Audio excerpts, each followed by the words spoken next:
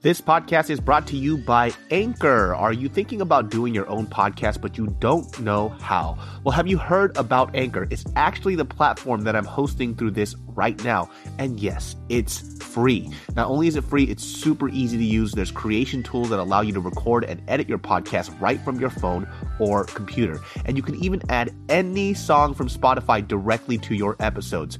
Anchor will distribute your podcast for you so it can be heard on Spotify, Apple Podcasts, and so much more. It's really that easy. And guess what? You can actually make money from your podcast with no minimum listenership. That's a big deal. So it's really everything you need in one place to make an amazing podcast. All you have to do is download the free Anchor app or go to anchor.fm to get started today. So in the cutest shit ever, he gets his little preschool backpack, starts stuffing it with his toys, right? Because he's going to leave and go live outside. This is in the dead of winter in Korea. It's cold as shit. So my mom looks at him and she goes, oh, you think this is your stuff? That's my stuff. She rips the backpack off of him, strips him butt naked. I'm talking about balls out, baby dick out, everything, right?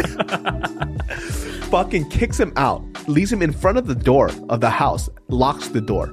Right? And my mom said, like, your brother is so... In 5, 4, 3, 2, 1. What's up, everybody? Welcome to another episode of the COVID-free Genius Brain podcast. I just took my test. Thank you for the at-home test, David. Yeah. So I bought a bunch of in-home tests. So anybody who comes in to the podcast now has to take a test.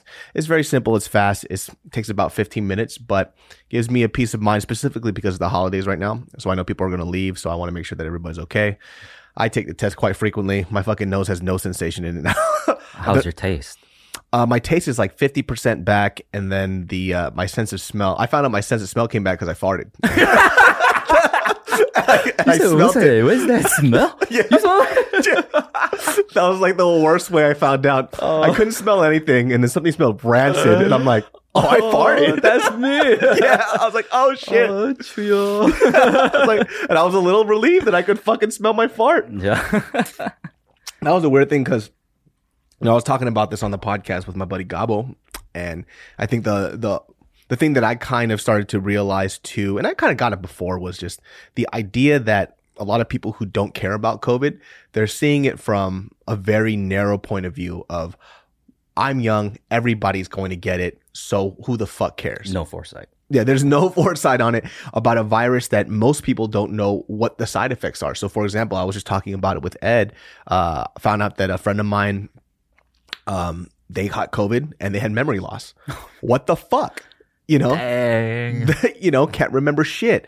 So, I mean, that wasn't a part of the typical list of COVID, right? And that's not what he was expecting. Somebody else recently, we found out through our buddy Nick that he has a friend who actually just passed away from it and I don't know, she didn't have like underlying conditions, but she just had a kid. So her immune system or whatever was shot. 4 kids, now doesn't have a mom. Such a tragedy. Exactly. So sad. So like, you know, when people kind of have this idea of, well, I'm young, I should be able to survive it. It's like, well, the thing is, nobody knows what happens with COVID yet. There's new things that are being found out about it every day. We just found out that there's a new strand coming from Europe. So and it's like the efficacy of how fast it spreads is like 70% or some shit. It's way more vicious than the current one that we have right now. It's inevitable, right? Yeah. Like when I found out you had it, and then like all this shit coming down, and Dan said there was like the record number of cases in a day a couple days ago, I just felt like the walls are closing in on me. Like it's gonna happen. Yeah, I'm just gonna get it, you know? And when I had it too, when I was in that room, I fucking was going to lose my mind, dude. Yeah. And it only took about 1 day because I'm not, it's that idea of your freedom not being there. And yeah, I'm not in shackles. I could technically leave, but I'm not going to be that asshole that has COVID that's going to walk through a hotel and give it to somebody. That's not going to be me. Did you think about, what if I die alone? Did you think about that? No, I didn't think that. You didn't? Okay, well then, all right. If I ever catch it, I'll be like, okay, don't think bad thoughts. That's just me. Like, I'm already like fucking being self-destructive and shit. Man, that should think of like a dark turn. No, what I did think about though was like people in prison. That's the first thing I thought about. I thought about people in prison and being in solitary, whoever's in solitary confinement, or people who are just locked up in a cage, and how terrible that feels. The idea that your freedom is stripped away, that you can't leave on your own volition, made me lose my mind. I think that was this is probably the first encounter of depression I've ever had in my life. Yeah. And it felt very defeating.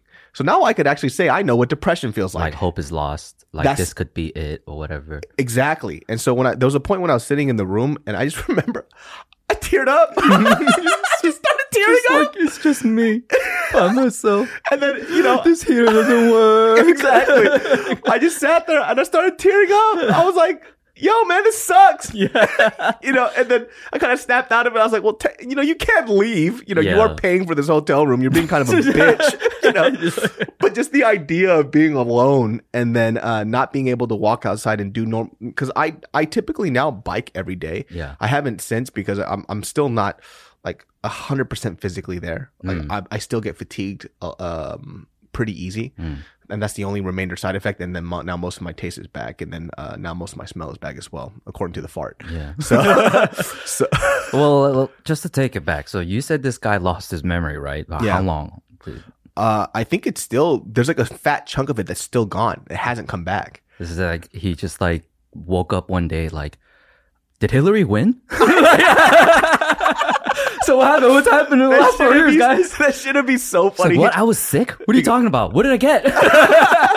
He goes, why do they have a fucking celebrity apprentice guy up there? And it's like, dude, that's the president of the United States, bro. Why is the game show host the president?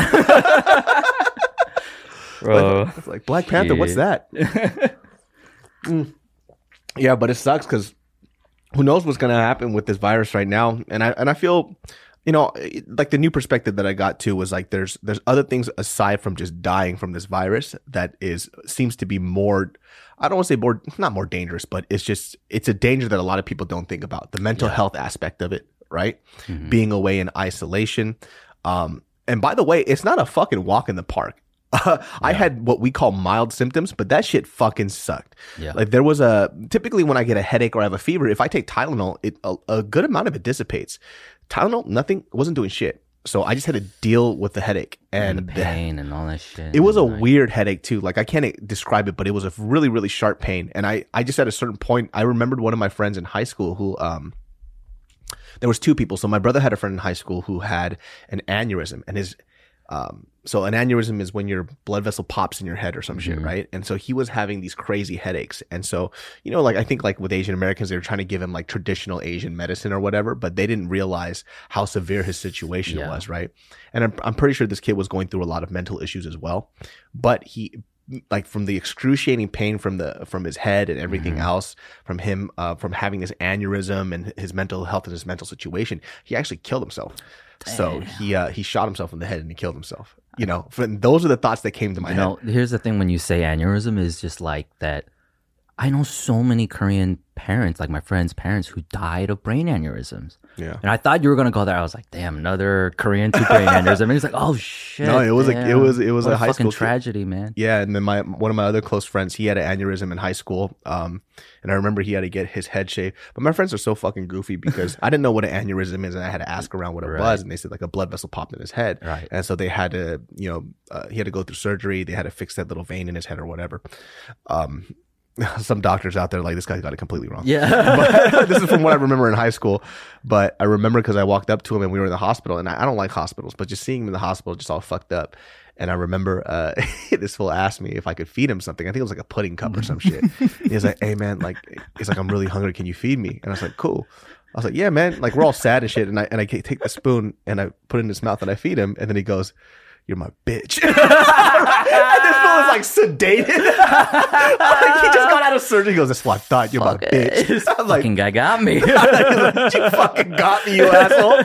Fool's like giggling, half awake. Like, this fool fucking fed me some pudding. Hey, what a friend. Yeah. Right? Exactly. Speaking of friends. Yeah.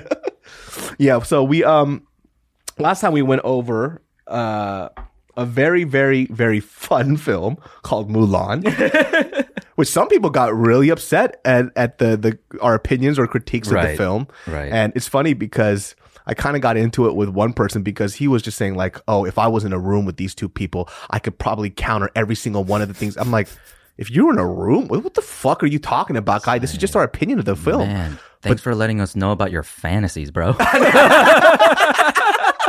Got anything else for us?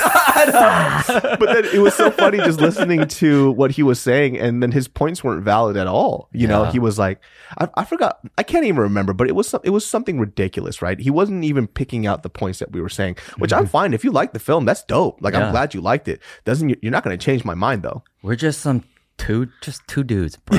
We're just two dudes, man. Don't we saw a movie. Were you the fucking director, you cutbag? Like, shut the fuck up. Hey, he must honor, right? I forgot. Did I not honor your family? Yeah, he's honoring my culture. I know, son of a bitch. But I thought it'd be really fun, and we haven't done this on the podcast before, but I always talk about how much I love Korean cinema, right? So in the conversation when we talk about Asian American films or Asian films in general, people always say, you know, we're waiting for these a lot of Asian talent to come out. But in our minds, I'm like, bro, there have been great Asian films. Yeah. Have you seen? And guess who has them? Netflix, Amazon, all of them. Hulu, they got them all. They're all over the place. And one of the films that I love growing up was this film called 친구. 친구 means friend in Korean. So if you guys don't know about this film, this is like the pinnacle of Korean gangster films. Right. This is like the Korean Godfather and Goodfellas in one. Right. It's actually, I watched this film 3 times during quarantine because Ed texted me. He's like, dude, they have 친구 on Amazon. It's on Amazon. Dude, it's funny because when I watch it now from, you know, because we're older now and I watch it hits a little harder. Right. You know, the camaraderie, the friendship, we're the loyalty. catching the nuances of like maybe we thought were slow parts because there's no action or whatever. It's like now I'm like taking it in with the storytelling. I'm like, this film is like a Korean film masterpiece. Yeah. Like it's great is the most that like I could say. Came out in 2001. Damn. Right? So I was in 11th grade. Yeah. 10th grade. So like obviously your parents went to the VHS store to rent it, right? And watch it. What were their like impressions of that when you see Well, my parents, I don't know if I didn't see it with my parents. I saw it with a bunch of my friends. Right. So they didn't want me to watch these type of films. You know, it was somebody getting stabbed in the stomach 32 times. Yeah. That's another thing, like the stabbing. The fucking stabbing in this movie. There's no guns, guys. There's no guns because guns are illegal in Korea, right? Yeah. A lot of stabbing and just get ready to stomach that kind of stuff. Yeah, so in general, if you guys don't know, like Ed said, guns are illegal in Korea. So when you see a lot of gang violence, it's like bats, pipes, 2x4s, and specifically this sashimi knife that you see a lot. Yeah. You know, it's like, why is everybody a sushi chef in Korea? No guns, bro. But it's essentially like a mini katana. Yeah. Right? But my dad would rent that shit over and over again and watch it over and over again, right? So like specifically one story. So like when I first smoked weed I was in like I was 15 years old. I was like 10th grade and they opened up the weed and then to like smoke it. I was like, my first time smelling weed, right? I'm like, actually, I've smelled this before, right? Where have I smelled this? Right? It's from my dad just chilling on the couch, maxed out watching 친구. And it's like, Appa, it smells like pine cones in here. You know what's so funny? My dad watched that shit so much, man. When I was relatively ignorant to a lot of things, right? Because a lot of the stuff that I was introduced to in terms of like drugs, like, you know, crack, cocaine, base, all this other stuff, right, was a pretty normal part of life in the neighborhood that my parents' store was in, right? So this is not stuff that I really sat there and second guessed or knew what was going on, right? Because my parents were shielding me from it, even though I was there the whole time. But I remember when I was in high school, right, and people were smoking weed, and I smelled it. I was like, it smells like my parents' store here. You know? I was like, why does it smell like my parents' store? You know, I know what's going on. And they're like, yo, there's like, what's going on here? And they're like, it's weed. I'm like, that's weed? I was like, I've been smelling this shit my whole life. So I associated the smell of that with my parents' store. Whoa. Because everybody would smoke weed, you know, right in front of the store all the time. But I assumed that was cigarettes. So fucking funny, dude. Yeah. Anywho, so yeah, my dad watched this movie all the time. And the way my mom would explain it too, because she'd pick it up and watch it. But there's a certain point to where she hates it. But the beginning parts of this movie, like my parents both, they just love it. when you watch it, it's such a throwback to the Life and Times, right? That just that opening scene of this foggy ass truck going to the streets and the kids like playing in the all that smoke kind of thing. And Yeah. I'm watching it and I'm confused about like what's that smoke or whatever. And I asked my mom, she's like, yeah, we used to chase the truck, like, but it's all dirty. Now I know it's unhealthy. You shouldn't do that. But she's like, yeah, the kids, we go around like, and my mom would explain like these simpler times that she lived in back in like 60s, 70s Korea. And so she had a nostalgia for it too, actually. And yeah, my dad as well just loved that opening scene where you see Simple Life. They're like watching the babies go to and shit. They're just straight up about it. Oh, man, This podcast is brought to you by Skillshare, my friends. No matter what 2021 brings you, you can spend it by creating something meaningful with Skillshare's online classes because time is what we make of it. With Skillshare, you can find inspiration in the moment and learn how to express your creativity, my friends. If you want to talk about classes I've been taking, well, let's start with this. We should talk about plants at home to uplift your spirit and your space. Because my friends, my place be drab as hell, and I need a little foliage to lift up my spirits. Now, if you're a type of person out there that doesn't like learning on somebody else's schedule, Skillshare is that for you. There are so many classes and courses that you can take that'll help you take your hobby to the next level, your business to the next level. Any of these courses that you can think of that will help you get to that next part of your life, your hobby, whatever, your interest, Skillshare has it. And I love how it's all organized and ready to go by credible people teaching you the right things. Explore your creativity at Skillshare.com/brain and get a free trial of premium membership. That's Skillshare.com/brain. Skillshare.com/brain. Explore your creativity at Skillshare.com/brain. Like nostalgically for my parents, like, yeah, they loved it. So it was on a lot actually in my home. Yeah. It's interesting because when you watch this film, you get to see, it does remind me of The Godfather a lot. Oh, not so much Goodfellas. Because you're watching somebody from when they're a kid all the way through their adulthood and then after. Yeah. And so like in the beginning of the film, you see like this motley group of friends, which is like your neighborhood friends, right? So in Korea, I'm pretty sure it's like this in Japan too.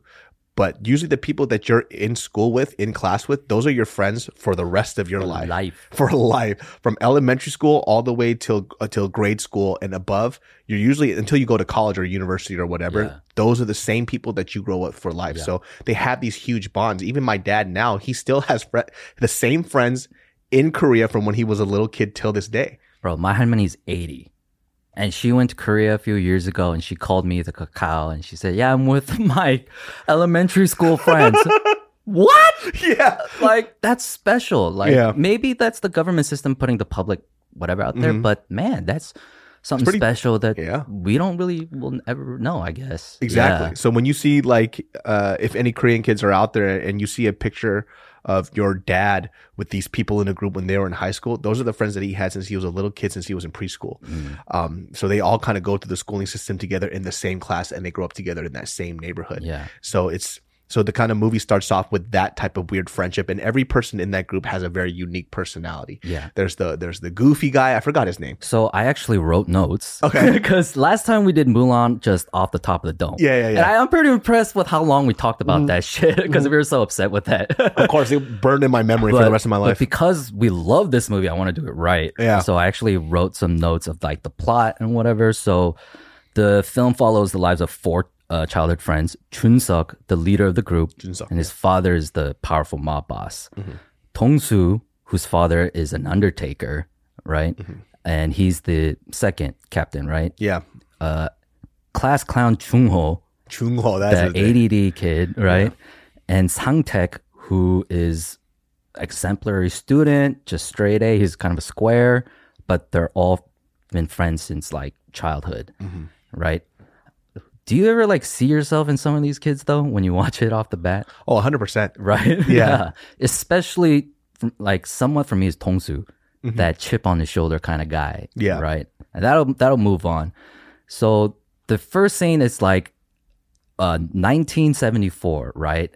And he's like, my aunt just got a new VHS player. It's like, what is that? A video recorder? What is that? So I think the best part of it like is that it's opening up and like showing us the time and place through technology, something we understand because we're watching a movie. Yeah. Right. So It's like, yeah, I'll show you at home what it is. And what do they put on? Porn, baby. Which is so reminiscent of a bunch of boys. Just boys. Yep. Yo, I can't tell you how many nudie mags I found in the forest. Like, from literally Flint in the woods hanging out, and there's a fucking nudie mag. Dude. In Washington in the forest, there's a nudie mag. Dude, there's this one kid in my high school, and even before high school, but I'll just say this one. So there's one kid in my high school, this dude, it was this black dude, his name was Shane. This guy was a very interesting guy. He used to this is during the time that we would like burn CDs. And this dude Shane was so unique because usually black people didn't burn CDs. That was an Asian person thing like, at our school. But then, he had a lot of Asian friends. I was one of his Asian friends. So he was doing like the Asian people shit, which was burning CDs and trying to sell them and shit like that. Did he drive an Integra? This fool had some fucking what do you call those fake spinnies in his fucking car. It was like an old Jetta or something. Yeah. And so he I remember this fool would burn fucking hentai onto these into these VCD files onto these CDs, and he would sell it to some of the black kids that fuck with anime but didn't want to openly say they liked anime. Yeah, but I was like, oh, you're selling them like anime? Yeah. He goes, nah, hentai. I was like, so they're fucking watching cartoons fuck each other. Like, what the fuck is going on? Capitalist. That's what these kids do too, right? Mm-hmm. It shows their innocence because they don't know what pussy is. Yeah. Right? And it's like, what do they call it? It's a pulba. It's pulba, like, no, but they call it, it's called a menstruation. Yeah. They're having this conversation about like womanly parts and stuff. Yeah, so it's showing their innocence. Like they're like, problem kids because they're watching porns, but they're still so innocent. They have no idea what they're seeing kind of thing. But in turn, still what they do with it is that they capitalize on it like your friend, and they start selling the porn. And then Chun-seok, the captain, starts acting like the enforcer with this taekwondo shirt on. Mm-hmm. So all this like lifestyle shit is like happening like in their DNA. They're just like doing this shit as kids. The hierarchy of their group is already starting to build. It's already establishing. Yeah. So they go to a hobby store and Tong-soo finds a fake knife. Mm-hmm. And that's what we were talking about. Just like, what do you call it? Like a precursor or like a... It's foreshadowing. Foreshadowing, yeah. Although it's just like, get ready for a lot of knifing, man. Just get ready. And then pretty much it kind of goes forward to high school and they all fall in love with that lead singer. And Santek holds a party, and it's not Santek, Chun-seok, the leader. He holds a party at his place where he gets the band to come in, right? And when he shows up, Santek, the square, he's there because he wants to meet the girls. And then Chun-seok starts clowning him and busting his balls for being a square. Yeah. And he gets all pissed off. Snaps. And like tries to act like a tough guy and shuts off the music. And it's just awkward. Like he wasn't made for that shit, right? Mm-hmm. And they talk outside. And then Chun-seok lets his feelings be known. Like, dude, like you're my friend. Why you come here, at my house? Like, by the way, so his dad's a mobster. He has a really nice big house. Yeah. And Sangtaek never comes over, but he only comes over when there's girls. And so he was upset about that. And he's explaining that. And so as a peace offering, he offers the girl, right? Yeah. The lead singer, to have a one-on-one. And what happens? Tong-soo gets jealous. Mm-hmm. So he confronts him in the bathroom. Now, what's that say about the Korean culture? It's just like, has his pants down, with the dick out, just taking a piss. Like, what the fuck, man? Yeah. This is also too, like, it's relationship building, because you'll see the relationship between Sangtaek and Chun-seok, the leader. You'll see their friendship specifically throughout this whole film. And this is like a little gem that they're showing to you, and how much their friendship evolves. He actually holds their friendship to a very, very high standard. Mm-hmm. So mind you, as we just mentioned, Chun-seok is the boss. He's like the Chang. He is the shit. Scary as fuck. Everybody fears him to death, beats the shit out of everybody. But he has this really huge soft spot for this specific friend. Yeah. And I think what he likes about him is the fact that even though he's so different from him, he still, he speaks to him honestly. Yeah. Always, at all times. Doesn't care that he's the high school chang or whatever. So he could always count on him to always be honest and be truthful with him. And I think that kind of shows like a little bit of how their friendship evolves throughout the whole film. And the film starts establishing like Santek's household. They have a very solid family. Like they're eating dinner together, watching TV, and they have plans to buy a house, right? But then the other guys, it shows their life in the classroom, where the ADHD kid he has this little comedic scene he's trying to hide, and he gets beat, right? Yeah. For me, it shows how Koreans don't believe in ADHD. Yeah. And they will beat the fuck out of you for like, what the fuck is wrong with you? Yeah. So just to give a little background, it's not like this now from what I heard from other people. Yeah. It's not as violent as before, but back in the day when my parents told me that he was in grade school, these teachers would beat the shit out of these kids For having a bad grade. Yeah, for having a bad grade, not paying attention in class, goofing off. And when I say beat the shit out of you, I'm talking about Watch this movie. like, Yeah. like you think it's an exaggeration in the film. From what my dad told me, he goes, no, that's what it would be. Yeah, that's what They would happened. sock them in the face, punch them in the stomach, get a stick, beat the shit out of them in class. So one of the one of the most important scenes is Chun-seok and Dong-soo are in trouble because they had bad grades. And so the teacher's lining up all the bad grade students and making an example of all of them. And he's asking them, what does your father do for a living? This is such a good scene. Right, yeah. And he asks them what they do. Okay, so your dad does that? And he just beats them. And you're getting bad grades when you work so hard? Dong-soo goes up and he says, my father's an undertaker, right? And beats the shit out of him. Okay, so your dad works hard and da-da-da-da. And he gives him the stink eye. Yeah. Gives him the stink eye back, so the teacher hits him even more, right? One last time. And then he walks away like a hard ass. Chun-seok comes up, grabs him by the cheek and says, what's your father do? And then he goes, and then he says, Kandar? Like the gangster, right? He's a gangster. Like mobster. Mobster. And then he beats the ever living out of him. Yeah. He's like, you think that's special or some shit? And he beating him and he fights back and he goes, you think that's a good thing? Yeah. Right? Who said it's a good thing? I didn't say it's a good thing, right? And that shows that his self-awareness of the environment he grew in, like he knows. Like, this is what my it is. life situation. Yeah. I never said it like I was proud of it. Yeah, it's not good or whatever. Yeah. And that shows Dong-soo, his behavior though, with his dad who loves him. It's like, why are you like this? Because he wants to be like Chun-seok. Yeah. You know? And meanwhile, Chun-seok wants to be like Sang-taek. Exactly. You know? And so look, this is a great fucking storytelling movie. Like this is so good, like as it goes on. So as they get into a fight at like a skating rink, right? Yeah. What's his name? Sang-taek is Sang-taek. trying to like He's flirting with the girl. Captain Yeah. Save-a-ho. Yeah. And then gets in trouble with some guys, right, from a rival school. And they just punk the shit out of him because he's actually pretty square, right? And they fucking put a knife to his neck, right? It was like a barber blade. Yeah. Yeah. And yeah, barber blade. And then the two badasses, you know, Chun-seok and Dong-soo come and save the day. And they just school those guys.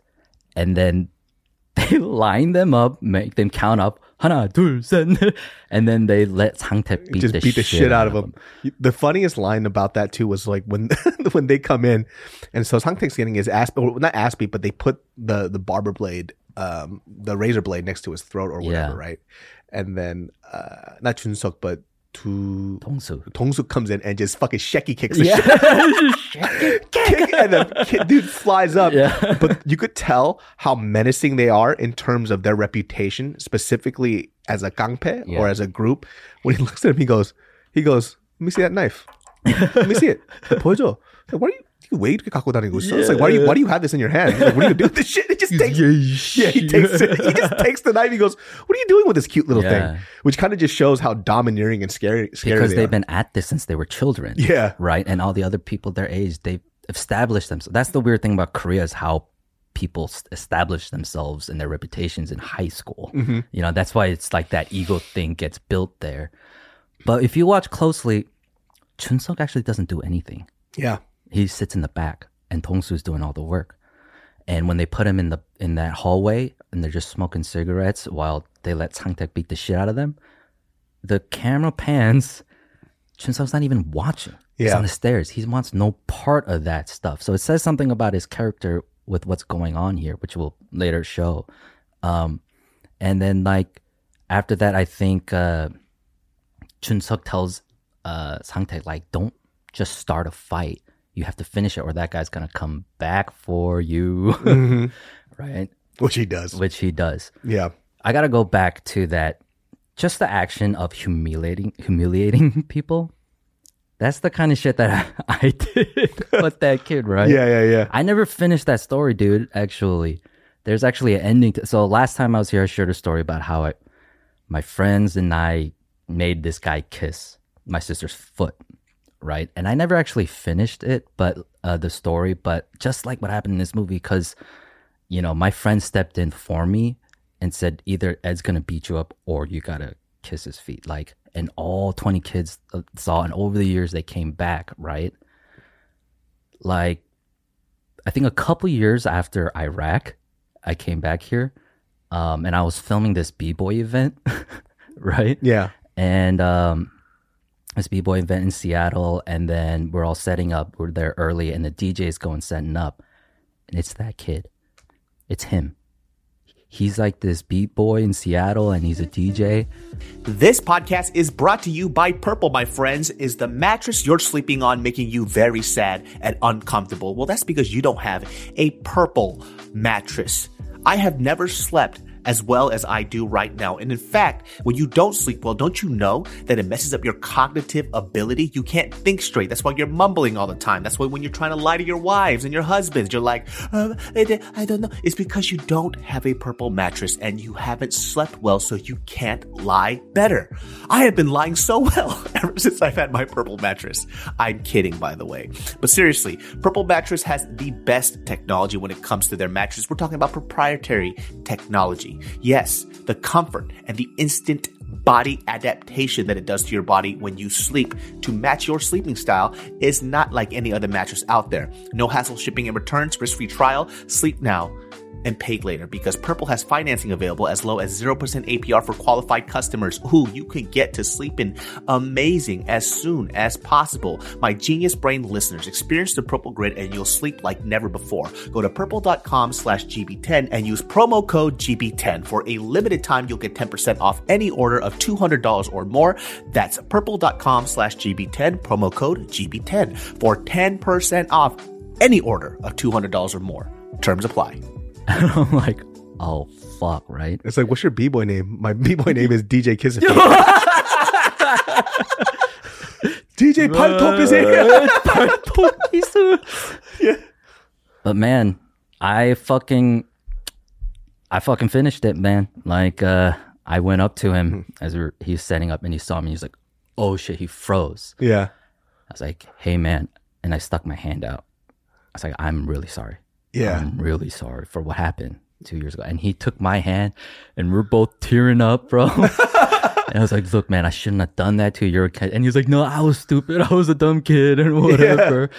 And we hugged it out, did the event. And whatever. So there's a happy ending to that, guys. There's a happy ending to that. I wasn't a total asshole. Yeah. Also, my sister she told me later after she heard the podcast, she was like, hey, did you know I actually called him later and apologized for that too? Oh, wow, that's nuts. Sora, I'm fucking proud of you. I love you. That's so funny. At the B-Boy Jam, he just starts playing R&B music only. It's all emotional shit. Mood. It's like, can you not play the Vitamin C graduation song as we're trying to B-Boy? As we're trying to dance here, please? I just, like, the thing about when I was watching that scene again, I was like, fuck. Like, my parents didn't teach me that. We didn't see Chingu and do that shit. Yeah. Like, I was like, damn, that's just in the Korean DNA to fucking do something to a motherfucker. It's to like subjugate somebody. Yeah, that's the Han, man. That's the Han. A lot of Korean punishments like that too, though. You know, like tegari pago, like take your hands behind your head. So tegari pago, you basically put your hands behind your back. You get on your it sucks, dude. Like, and you just gotta hit your face to a fist. There's other stuff too where you have to take your hands behind your back, your feet, and then you balance your forehead and your feet. Oh my god, off the ground. Yeah. I fucking hated that shit, dude. That shit sucks so bad. I think part of my like big shoulders is because my dad made me raise my hands for hours. Honduro. Yeah. But yeah, like all those, even though it's like terrible scenes for sure, that's like, that's us. Yeah. Oh, that's cool. That's us. So what happens is like because Chun-seok was like, finish your fights, it gave him a piece of advice. Sang-taek offers him a piece of advice. Go back and apologize. You know, after that teacher beat him and they walked out of class, go back and apologize, come back to school. He's like, all right. And they go and do it, right? And to celebrate, there's this big montage where they race, and it's just like they run to the movies. Just they're still kids, right? Even though they're hard asses. And then what happens? The rival school kids see him at the theater, and a fucking riot breaks out. Just beats the shit out of Sang-taek in the bathroom. They beat the shit out of him, and Chun-seok and Dong-soo have to come save his ass, and it's like 4 versus 200 or some shit. Wild event or whatever. Ultimately, big trouble. The police come, and you know, you just hear the police whistles and it fades to black. Yeah. Sang-taek, in this panic of trouble, this is something he's never been in before, steals his parents' money that they were saving to buy a house and runs away to his gangster friend Chun-seok, right? Yeah. To be like, let's run away to Seoul, right? And then what does Chun-seok do though? Chun-seok says, no. He goes, I'm going to live my life. You do what you have to do. And they go their separate ways.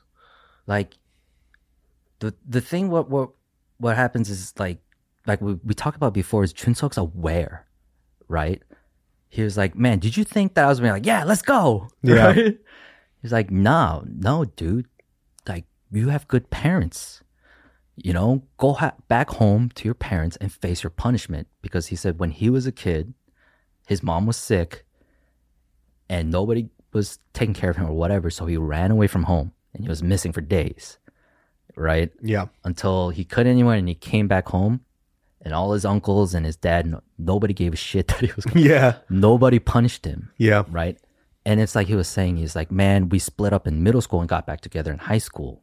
You know? Yeah. If I went to middle school with you, I would have been a good student like you. Yeah. And he's like, if those Samchuns fucking beat the shit out of me and taught me my lesson, I would have fucking got my shit together. Yeah. And he's just like, this is my life. He's like, don't join me. Right? And he sends him on his way. It's just like... Which is beautiful. Like, you know, it goes back to them planting the seeds of their relationship and their friendship, of how he looks at his life and he's actually kind of envious of it. You know, he's like, I really wish I had what you had. Yeah. Like, don't look at me and look up to me, because I actually look up to you, you know, Yeah. even though he's the leader and the boss. Yeah. But he's looking at him and saying, like, I really wish I had what you had. And he almost, for his sake, he wants to protect his innocence. Right. You know, he doesn't want to be the person that tarnishes his life. Right. You know? Because like all throughout the movie, when you when it cuts through, like you start seeing like his dad doesn't fucking give a shit about him. Yeah. His dad does not give a fuck about his kid, like as you see it, and so he has like a lot of resentment, right? And so Sang-taek goes home, and you could hear his dad scream. Yeah. But they said my mom just silently opened the door, you know. And who knows what happened if he got the shit beat out of him? It's like he went back home. He faced his punishment. He went back to his family, and they go off to college, right? And they go to visit Chun-seok. You know, it's like some years have passed. Motherfucker is a meth. He's a fucking meth crackhead. Yeah, he's out of it, dude. This is why like Koreans have some of the best acting. His face when he's like, you know, like I'll tear your pussy apart. Yeah, like, this dude. When they go see him together, they're a little older. They're obviously a lot more mature. And then he has that classic Asian fur blanket on him. You know, it's funny because the blanket that he has on him is like, I have that exact same blanket. Everyone has that blanket. The exact same one, right? Yeah. And he's shivering. He's actually on he's coming down from a high. Yeah. Right. So he's going through withdrawals and shit. Yeah. And when they open the door, they actually see the girl that he was trying to set up Sang-taek with. Right. And so it's a little shocking. He ends up marrying the girl. Like, and it goes back to show that like Chun-seok back in the day had all sorts of confidence and self-awareness. He's like, this girl's already mine. Go ahead and have every time with her or some shit. Right. But there's a real tragedy to her character too, isn't it? Like what she could have been or supposed to be because of her talent and her popularity. Like, because for Korean girls, like maybe you're on top because like of all that beauty or talent or whatever. A dude at the top in a Korean high school is a fucking piece of shit. Yeah. And it's like the reality of what you see. Like, She's super pretty. She's very beautiful. Korean prom king with Korean prom queen is not a walk in the park. Yeah. Right? And it's crazy because like the way he's talking about her, it's like he's saying like, oh, I kept her around because the pussy was good. Yeah. So, why wouldn't I keep Just her around? verbally abusing her and saying Right. just like crazy fucking curse words where it's just like, we understand because like our parents have probably said some Yeah. fucking crazy shit like that too, but he is hounding her with that shit. Yeah, he's like telling her it's like, so there's like a part 2 where she's coming in and she's doing like the housewife stuff, bringing Yeah. in drinks and snacks or whatever, and then she smiles at whatever Sang-taek, and then he looks at her and you could tell him he's like a little jealous, right? And that's when he starts flipping out, saying it's like, oh, you want to fuck my friends because they're college kids, Yeah. like they're college educated. He goes, I'll fucking rip your pussy in half. Right. He's like saying some terrible shit. Terrible thing. And it goes to show, and this is where you get to see that relationship between Sang-taek and him, because he comes in and even though this fool's like a cracked out meth head mob boss, he looks and goes, hey, cut that shit out. Yeah. Like, you're doing too much. And he Right. goes, I'm sorry. Right, because Dong-soo tried that shit on him, Yeah. put his hand on him. He's like, what am I to you? Because he was like, why didn't you give me this girl? Right? And he's Yeah. questioning what a friend means to Chun-seok, Dong-soo at this time, And he's like, what am I, your sidekick? Yeah. Right? If he's your friend, what am I? But Chun-seok never answers him, and that's one of his mistakes. He looks back at him with the fucking death stare and says, 죽을래? Yeah. Right? And so in turn, like, which is that thing where when you're looking up to someone and they're telling it through the story where Sang-taek be like, yeah, right? He's Yeah. just like talking down to him. And he's like, oh, Yeah, I'm sorry. Yeah. Yeah. Which is wild to see, but like you're seeing the respect that he has for a guy, which later on also plays through. Let's see. Dong-soo, at that point though, all that mayhem and chaos happened, right? And what's the next thing that he's doing? Because he's expelled from school. He's cleaning a fucking dead body with his dad, Yeah. right? And his demeanor is just like, fuck this shit, right? His dad's like, 똑바로 잡아, right? Yeah. Just tell him. And what I saw that scene, I was like, this guy's not alarmed by dead bodies. Mm-hmm. He doesn't want to clean dead bodies. He want to make dead bodies. Yeah. Because he wants to be like Chun-seok so bad. And he's just like looking at his future, cleaning dead bodies for people. And he leaves, fuck this shit. But what's he do after that? He causes this big scene at the school with a bat and breaks all the windows and the trophies and all that shit to make a scene for himself. Something Chun-seok would never do. He wasn't even there for that, Yeah. right? And he's going to go out there. He chooses to be a gangster and make a name for himself. To me, when I watched that thing, that was his saying like, I will never be like my dad. And he was making sure that he has no way to turn back. Yeah. So he goes ahead, makes sure that he will never be allowed back in school. So there's no turning back at this point. Right, no turning back. So, but look at Chun-seok's situation as a drug addict. When Sang-taek goes to take him out to buy a Christmas card, right? Yeah. The reason why, like, the drug addict, I could understand it's like his mom dying, his dad fucking hates him. It won't buy him clothes for the winter. That's why he's like shivering. He calls him a half human and all that shit. And he's telling him, like, he has nothing to offer. He's like, but if you want me to kill somebody, I'll kill them for you. fucking kill him. I'll kill him. I'll kill him Yeah. good, And that's all he has left. That's like all he is, whereas Dong-soo just wants to be that for some reason, Yeah. you know? And during this time too, after the time lapse happens, they ask where Dong-soo is. Dong-soo's actually in jail right He's now. in jail. So in order for him to come up in the gang, he has to go to He jail. has to go to jail. And Chun-seok's like, I already been there. Like 3 or 4 times. Yeah. So Yeah. like he's seen some shit. And like, but it cuts to Dong-soo coming out of prison. Who's there to see him?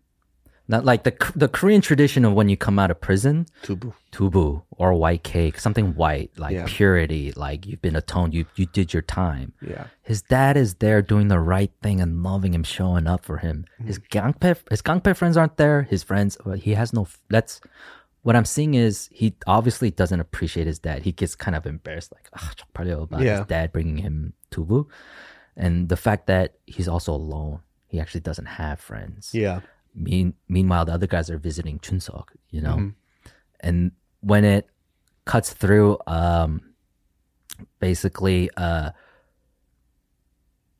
Chun-seok, in order to get clean, he just leaves his father's house, right? And follows the second-hand man in charge instead.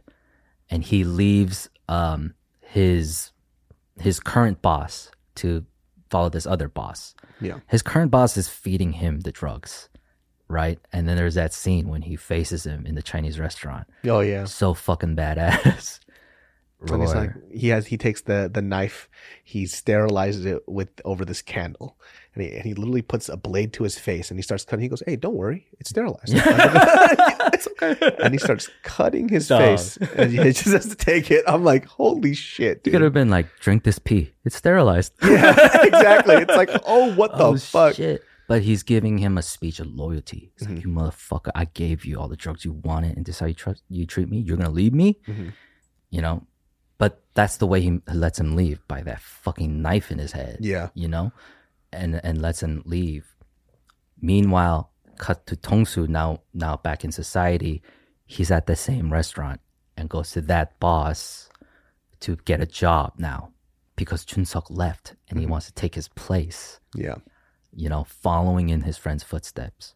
And perfect time, perfect opportunity, and the good money that he sees with it.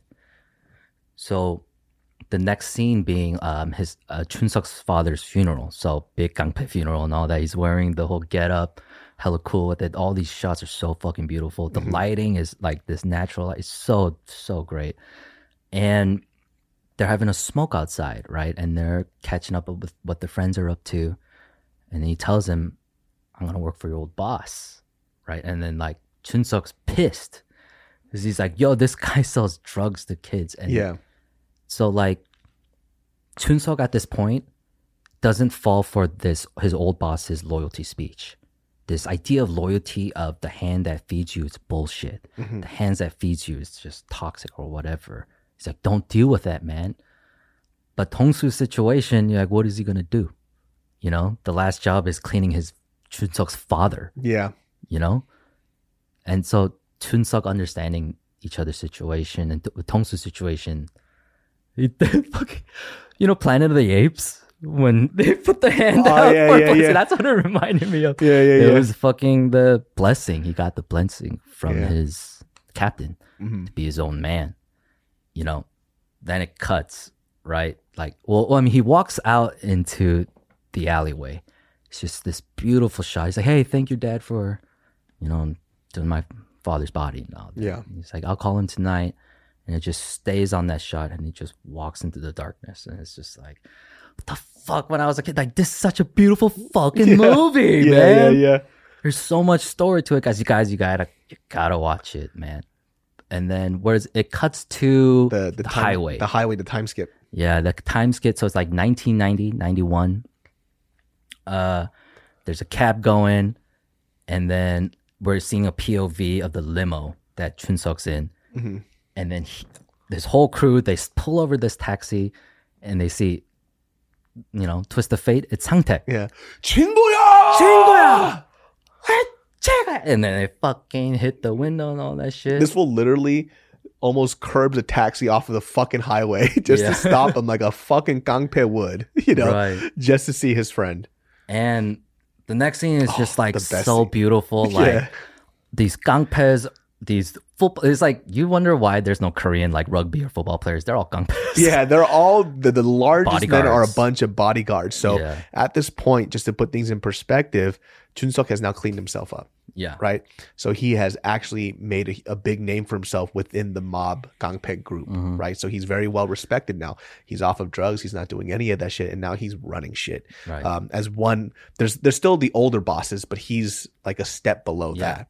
So he's very well revered within the group. So the movie is so brilliant when it starts showing the journey between Tongsu and Chun-seok here, because while they're drinking and hamming it up over some kalbi, Chun-seok's talking about the fucking reformations he's making within the gang, within the fucking like organization, and how he's taking care of people and whatever, and he's doing like innovations within the insides and trade deals, But Sang-taek is all drunk and shit. he doesn't even respect Chun-seok at all. And he's like, gosh, you're still a fucking gangster, dude. Yeah, you're a gangster. Because he was kind of making comparisons of like, see, like you went to college and like I'm smart too. I can do all this stuff. He's like, the fuck are you talking about? At the end of the day, you're still a fucking gangster. Yeah. And then the two gangpes in the back give him the stink eye. Yeah. And then the best scene. Chun-seok says, what are you going to say? He basically looks at the two guys. He goes, basically in Korean, he's telling them like, hey, get your ass over here. Right? He goes, you lost your fucking mind? You know? It's like, who the fuck are you looking at like that? It's like saying that's his friend. Yeah, that's my friend. Yeah. Dare you. He's like, you don't deserve to eat. Yeah. He said, go sit in the trunk and hold your balls and think about what you said and repent. So the crazy thing about this scene, it goes back to how much he respects the friendship that he has between him and Sang-taek. Yeah. Right? So, and those two, they just see, oh, somebody's talking shit to our boss, so we got to do something. But they didn't realize they overstepped their boundaries. Like, you don't ever speak to my friend that way. Like, even Sang-taek doesn't realize the power he has being Chun-seok's friend. Yeah. His 친구. And he's just like, oh, we're just friends. Yeah. Yeah. Yeah. And it's a thing, though, like, when you see this shit, like, Chun-seok takes it on the chin every time Sang-taek tells him what's up. Yeah. You know? And he just sits there and takes it, and he fucks with anyone who has anything else to say about it. And that's fucking dope. It's like loyalty and friendship. And the cool thing about that, there's a very popular phrase that they say in that.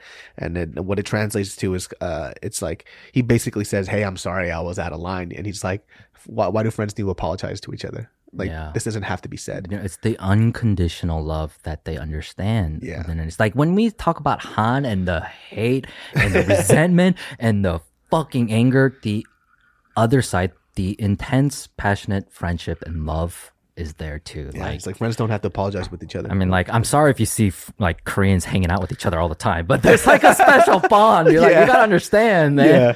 You know, and the beauty of this movie, like translating that on the screen and showing like it like really come to work. Like, it's so great between opposite worlds, right?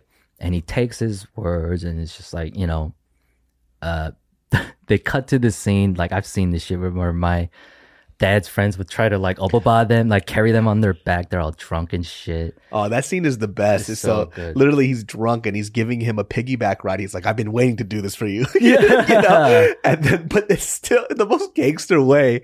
The lackeys are still in the trunk of the fucking limo as holding their balls. As his personal driver is still driving next to him in an empty alleyway or an empty road. They hit a speed bump and the trunk hits him in the head. And they just have to take it. And like, I wish like people understand the subtlety of Korean humor and filmmaking. Like, they didn't say shit, they showed it. And it's like, that's filmmaking. Like, Korean filmmaking is top notch. We love it, guys. We love it. It's the best thing too, because even then, like Sang-taek in his ultimate wisdom and nice guyness, he goes, hey, that's enough. Let them out of the trunk. And he goes, oh, okay. And he looks at his two lackeys. He goes, are you guys tired and hungry? You guys want to come out? He's like, 아니요, 형님. Yeah. And he goes, see, they're fine. They just stay in the trunk as this bounces and the top of the trunk is smacking their head. Oh my gosh, dude. And I can recall like the time I got in trouble once where my dad made me stand outside with no pants and a t-shirt, and I had to stand out there holding my balls. Yo, what the fuck is with parents, Korean parents, stripping their kids butt naked and kicking them out? Yeah. And let me tell you this funny story. So my mom told me not too long ago, and she was kind of making comparisons of how me and my brother were as kids. And so my mom said, like, my brother was a very, very stubborn child. Yeah. Like, if he was set on doing something, he was going to do it no matter what. The kid had balls. And I was like, what do you mean? She goes, well, when we were in Korea, and you were really, really small at the time. And this is when your brother was about 4 years old. So he was in preschool. So I was washing dishes, and I was telling your brother to go clean up his toys. And he ignores me, and he just continues to play with his toys. And my mom goes, you know, 병구가, like, I'm gonna count to 3. If you don't clean up your toys, you're gonna get your ass whooped, right? Looks at my mom with like this look, goes, I don't care. Starts doing whatever. And she goes, hey. And then my mom, you know, my mom's a thug. She don't give a fuck. She goes, I'm going to beat your ass. She goes, do you want to live outside? This is my house. He goes, fine, I'll go live outside. This is a 4-year-old kid. Right? So he goes, fine, I'm going to go live outside. So in the cutest shit ever, he gets his little preschool backpack, starts stuffing it with his toys. right? Because he's gonna leave and go live Yeah. outside. This is in the dead of winter in Korea. It's cold as shit. So my mom looks at him and she goes, "Oh, you think this is your stuff? That's my stuff." She rips the backpack off of him, strips him butt naked. I'm talking about balls out, baby dick out, everything, right? Fucking kicks him out, leaves him in front of the door of the house, locks the door, right? And my mom said, like, your brother is so stubborn. He didn't cry for the first like 15 minutes. And he just stood up. It was dead silent. And she goes, "What's going on?" And she kind of looks out the window and he's out there not crying, just like stubborn, still upset. And for 15 fucking minutes, butt naked outside until he goes, He's like, "I fucked up. I'm so sorry." Yeah. But that's the thing. That was like the Korean punishment. It's like, this is my stuff. Like, you're a guest in my house. Know your fucking role, know your fucking position. I gotta tell you, whenever I got a beating, like my dad would challenge me in a way, like, how many lashings do you think you deserve this time? Right? And I'd have to come up with a number, and he'd determine if it was too low, and he'd say why it's too low and shit. It's like, so I'd have to figure out exactly what my punishment was worth. The worst thing. And my dad used to do that thing where he would bring out his fist and tell me to punch my Toggle. fist. Yeah.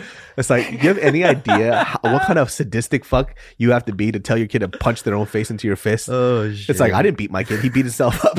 he ran into my fist. I didn't do it. I did. He It was did it. consensual. It was consensual. He enjoyed it.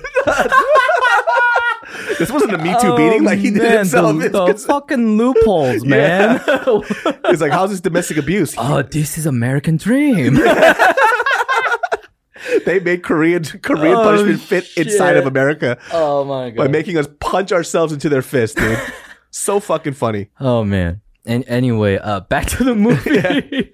So we're seeing Chun-seok, he's the fucking man. He's the fucking man, right? And Dong-soo though, who is he? What's he up to, right? First scene, you just see this girl kind of clicking some heroin, and you see some booty and some muff diving. It's like raw.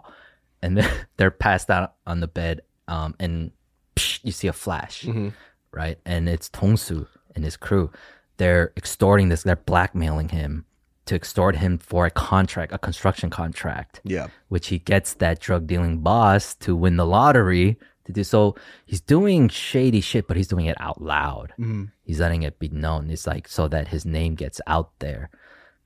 And meanwhile, Chun-seok is doing it the other way, where he's like really bringing reformation within.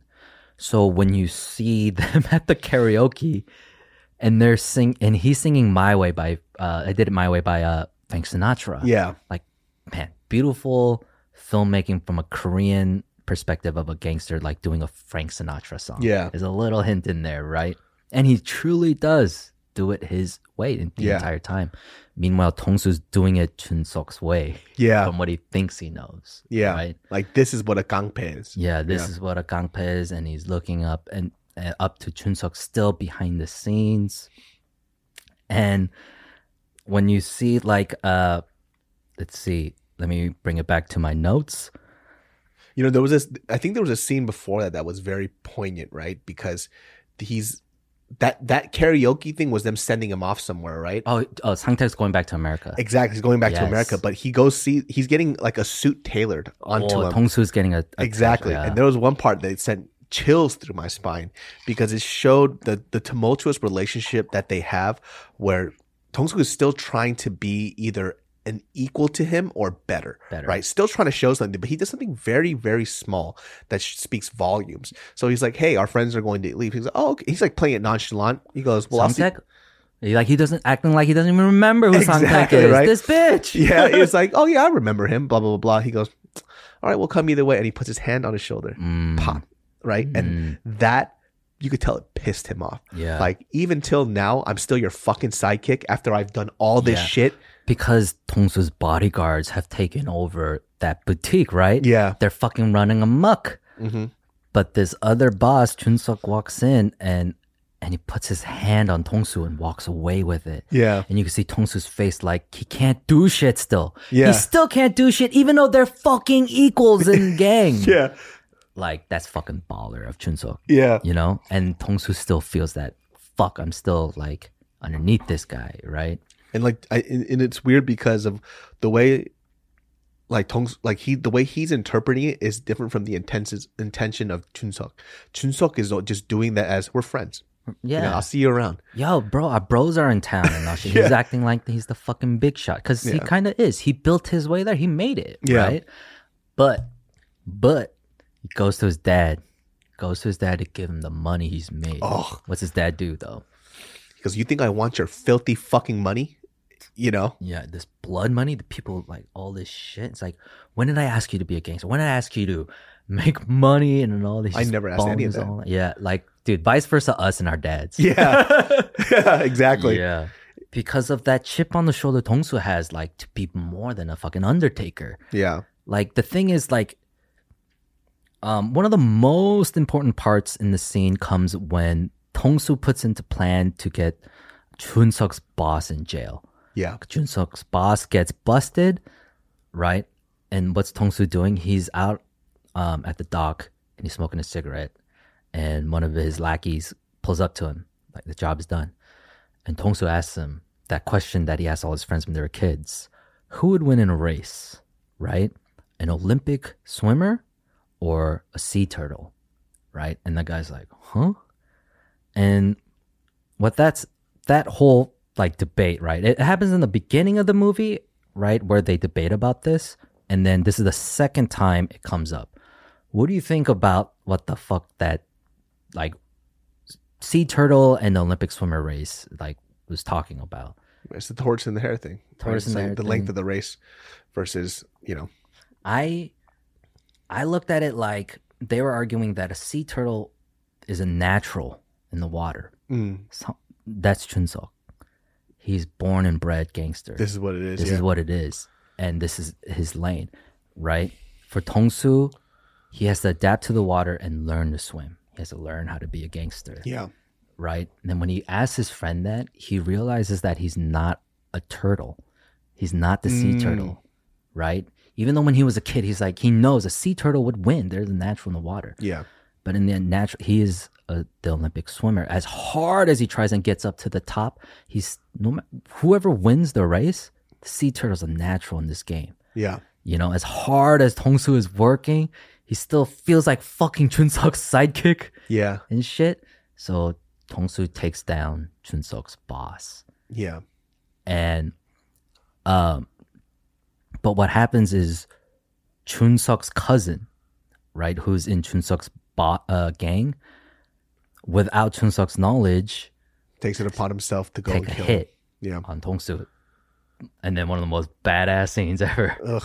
You want to explain that scene? So basically, the cousin actually asked, basically saying like, "Oh, we got to take this dude out," and he was like, kind of gave his cousin the dirty look, saying like, "That's my friend. Yeah. You know, he buried my father. Yeah. Don't touch him."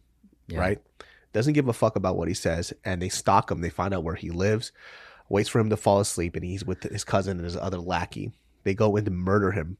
Tong-Soo knows what's up. Beats, like, literally, Shecky kicks him through one of the doors. Oh, fucking, yeah. Beats the shit out of them with either a pipe, it was a bat or a pipe. Yeah. It was, right? And then he does his gangster ass thing where he takes his fucking ankle, snaps it. So fucking badass, dude.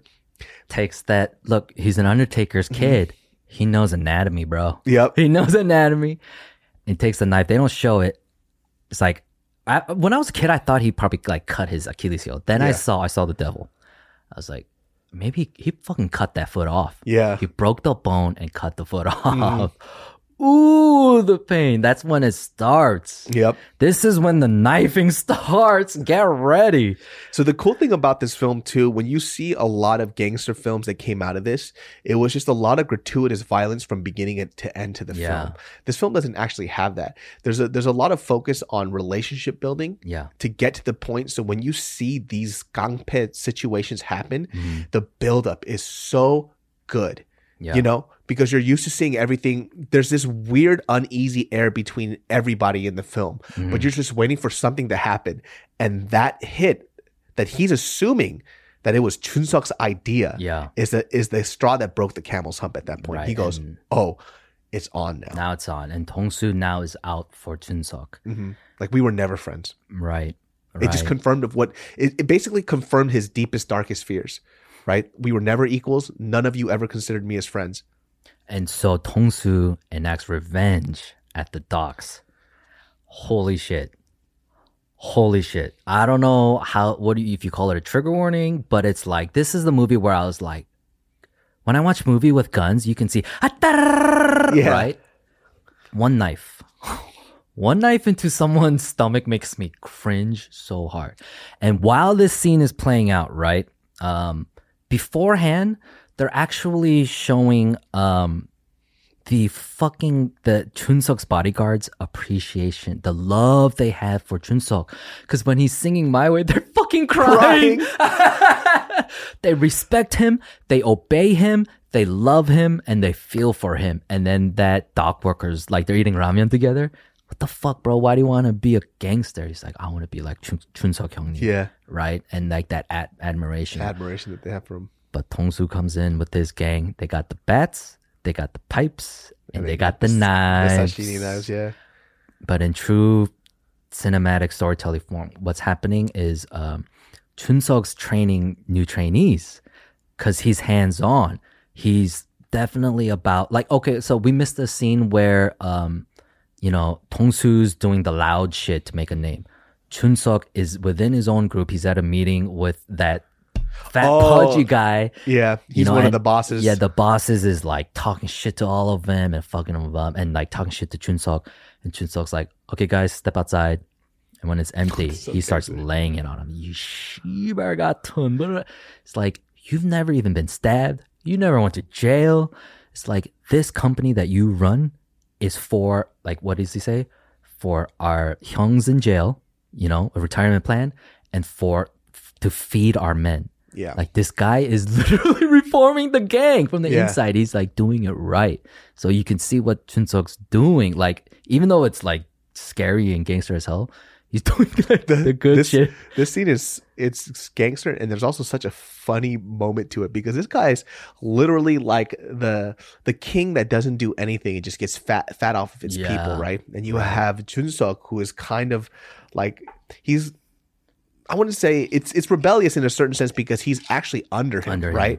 But obviously the respect and what he's done in this group is held to a very, very high degree. The bosses gave him permission to stab him. So, in this moment, when he tells everybody to leave, he looks at me and is like, you fucking fat fuck. And the guy's like, what did you just say to me? And he just brings out that long Korean sashimi knife, puts it at the table. He goes, the bosses in the prison told me that I could kill you. Yeah. And they know what that means. They're like, oh, that means that everybody wants me dead, right? And he goes, you have basically fed your fucking fat self off of all of our hard work. You haven't gone to prison, done all this other stuff. There's this awkward silence, and he looks at him. He goes, 친구야. And Chunseok's fucking gangster gangpet death stare to him. Yeah. When he said 친구야, I was like, ooh, because these actors are so fucking good. He looks at me, he just turns into a little bitch. He goes, we're friends, right? We've known each other for years. Well, I get it, man. My bad, dude. I'm so sorry, and he puts him in his place. And so in the turn of events, because Tongsu put Chunseok's boss in jail, and Chunseok now, and like the fucking war is about to happen. Yeah. And they've got to come to a head and fucking talk about this shit. Right? And why don't you lay this scene out, like where it's going, where they meet? So they met not at a karaoke spot, but it was a club, like, it was karaoke. a club. Yeah, it was a norebang. So this is like the iconic thing that everybody remembers from this film, right? And specifically, this is just one line that he says that everybody always quotes because at this point they have to handle this, right? And there's a line that was said earlier in the film that we forgot to mention, which is basically saying it goes back to this the idea of the turtle and the Olympic swimmer. Yeah. It's like, I'm just born to do this. Like, this is who I am. This is my life situation, right? Gangsters do what gangsters do. There's We you're just asking. do what we're told. We just do what we're told. That's what it is. And so that line comes back in this moment where they're having this little gangster meeting, right? And he sits over there and he's basically giving him an ultimatum, right? Yeah. Which doesn't really sit well with him because this is going back to his feeling of, what am I, your little bitch and your I little gotta do what you say. Yeah. Yeah. Why do I have to do exactly what you tell me what to do? But you see Chun-seok's demeanor. Yeah. It's of a friend. Coming up as a friend. Yeah. It's 친구, yeah. Which is what he's done throughout the whole film. Yeah. You know, except for what he did in the beginning, which we already talked about. That's probably the catalyst to why their friendship fell apart at that point. Right. Because he didn't say, hey, he just said, do you want to die? Instead of that. And that planted the seed of hate in his head. Yeah. Like, I don't know what our relationship is. Going back to that scene though, after he goes 죽을래, right, and then he lets go and backs down, right, and then Chun-seok leaves. Tong-soo looks in the mirror, right, and looks at him, and he says, 죽을래? Says the same thing. Yeah. And you can see him wanting to be Chun-seok in the mirror and to say the same thing at him, which culminates to this scene right here. Exactly. Right? He's waited his whole life to say this to him. Exactly. And so he's basically kind of being very elusive about the advice, but he knows what it means, right? He goes, hey, like, Hawaii is really nice right now. You know, you should probably go there for a little bit until all the stuff dies out.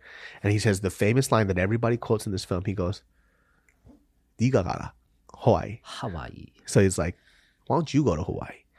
Like, why do I got to do what you tell me to do? If you're so fucking scared, why don't you go? And like the acting in that, like he takes his time and he's just like putting his fingers through his forehead and he's thinking he's getting the fucking courage to say this to Chun-seok's face, and he says it like a fucking man. Knowing he's gonna, but it's about his fucking life too. Yeah. The offer is like, yo, live, go to Hawaii, or take your chance and finally get that chance to stick it up to Chun-seok. Yeah. And he fucking sticks it to Chun-seok. Yeah. 네가 가라, Hawaii. And that line just stuck with me. I'm like, fuck. Man.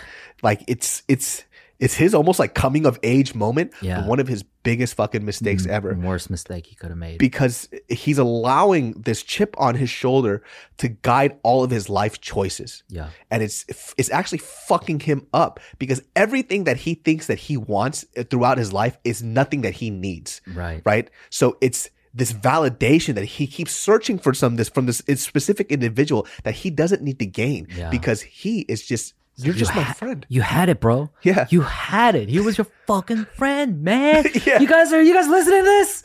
Love your fucking friends. God damn it. Like their relationship, there's so many layers to this part, right? And this is what I love about this film so much. The film isn't a gangster film. Right. It's about friendship, loyalty, right?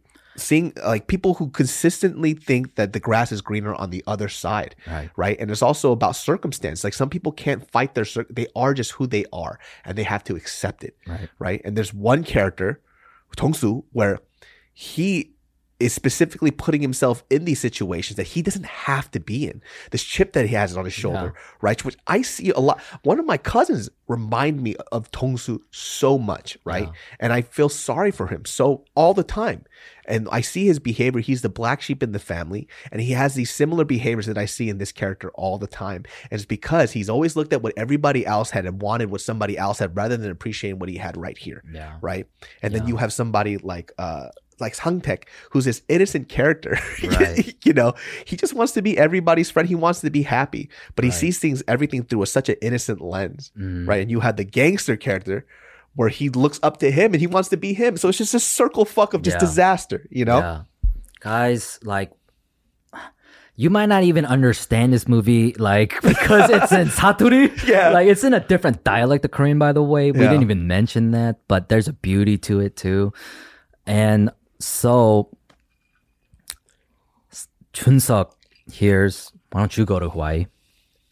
And he just, right? Fuck. Okay. Fuck. But you could see him thinking through it and accepting this is fucking it, right? It's like, okay, I'll go. With a smile on his face as a friend, I'll do what you say, right? And then Tong-soo then's like, right? No conflict.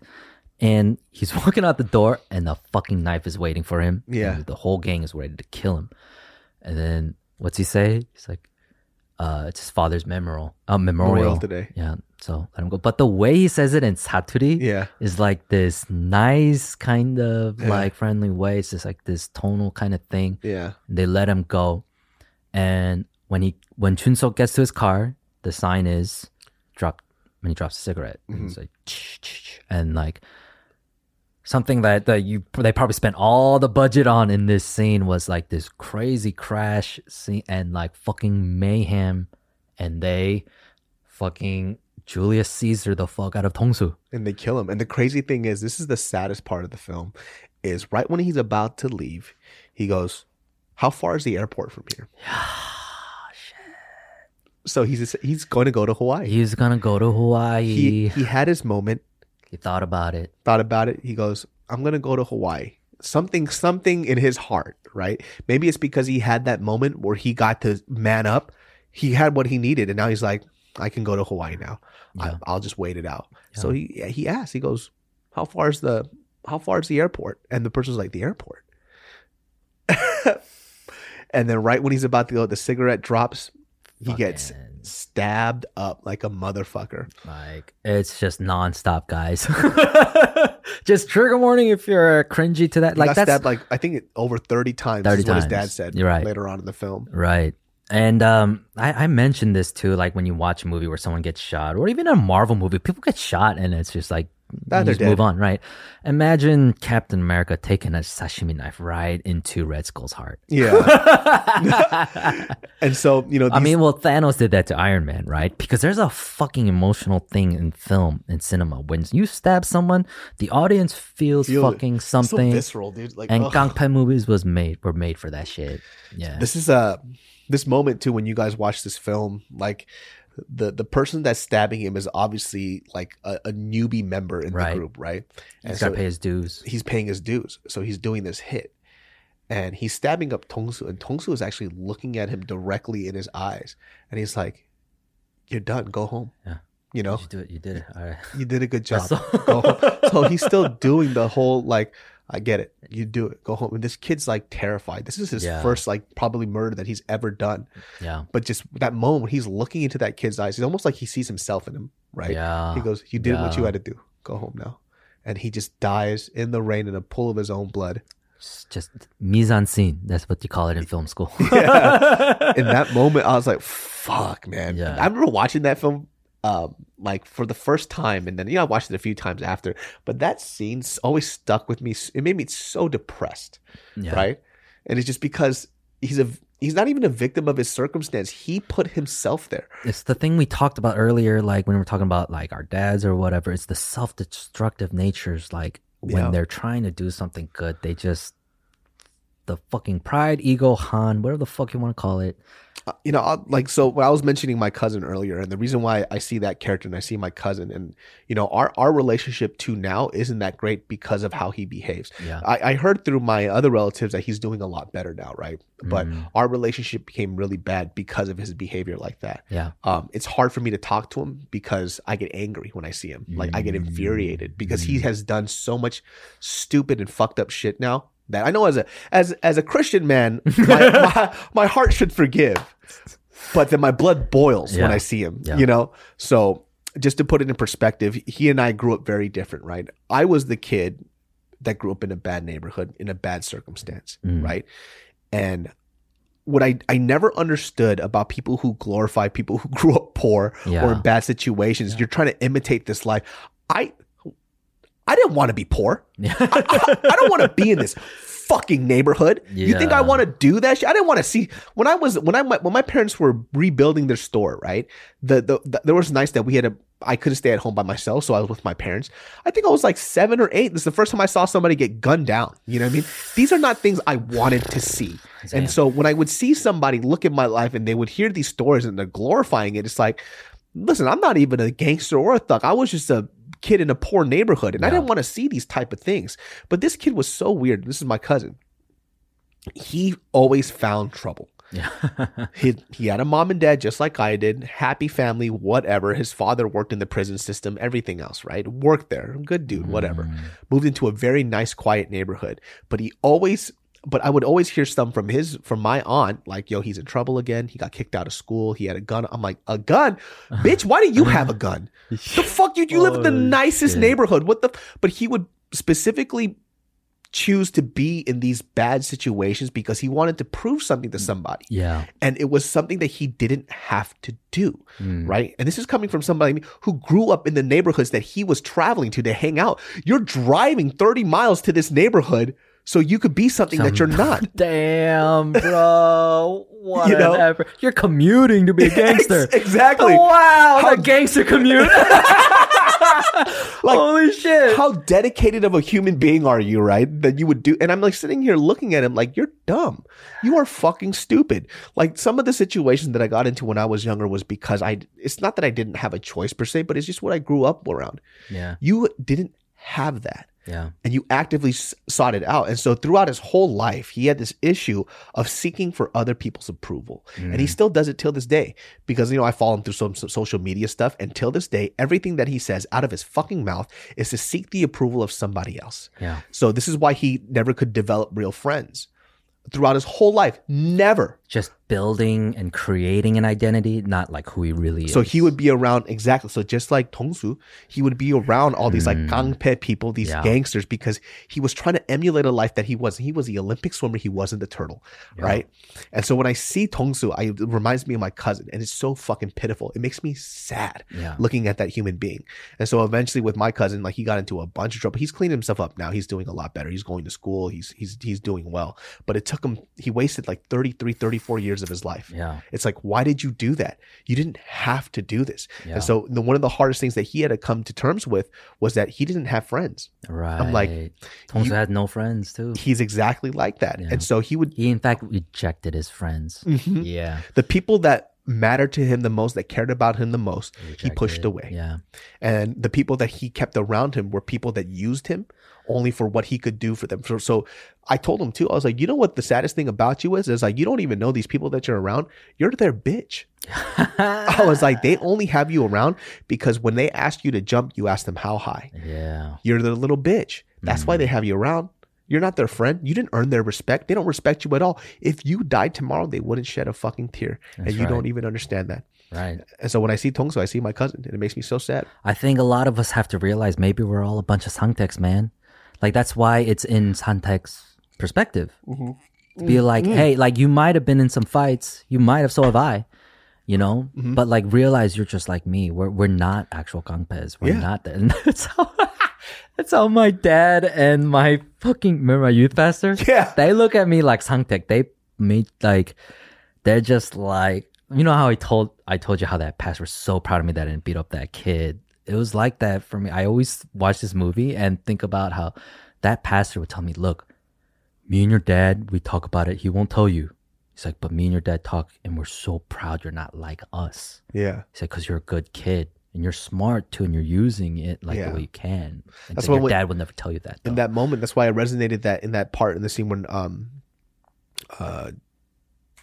fucking the Jang boss, what's his name? Chunseok? Chunseok. Yeah.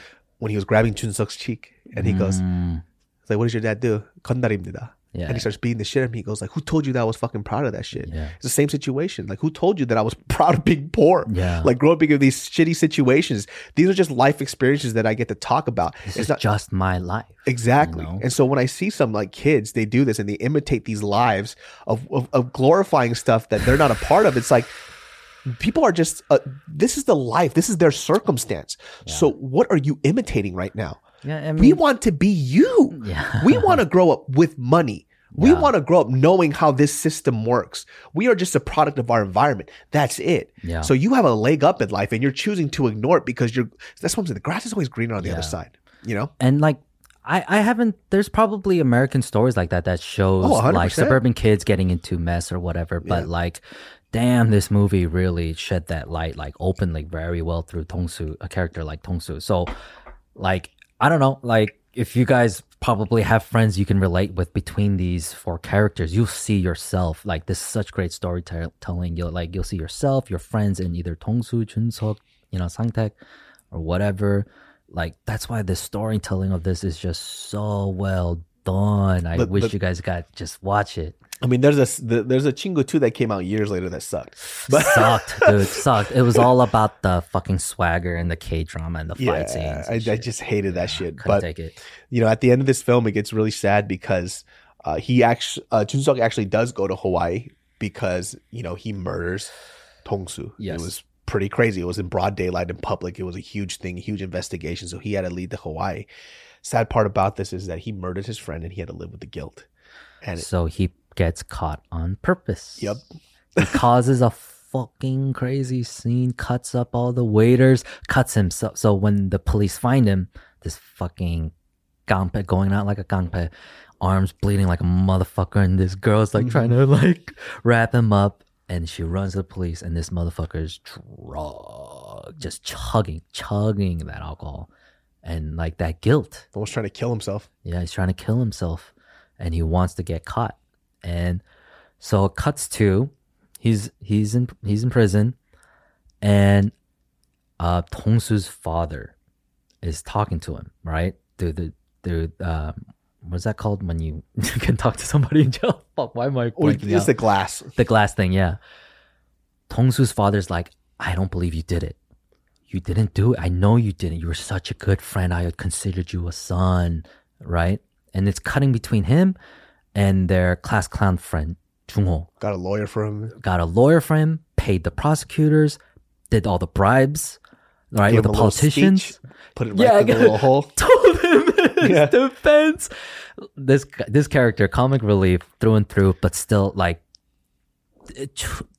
Here's the problem. Like, Chun-ho is being the friend the way he thinks he should be a friend to Chun-sok. Yeah. But Chun-sok's not asking for this either.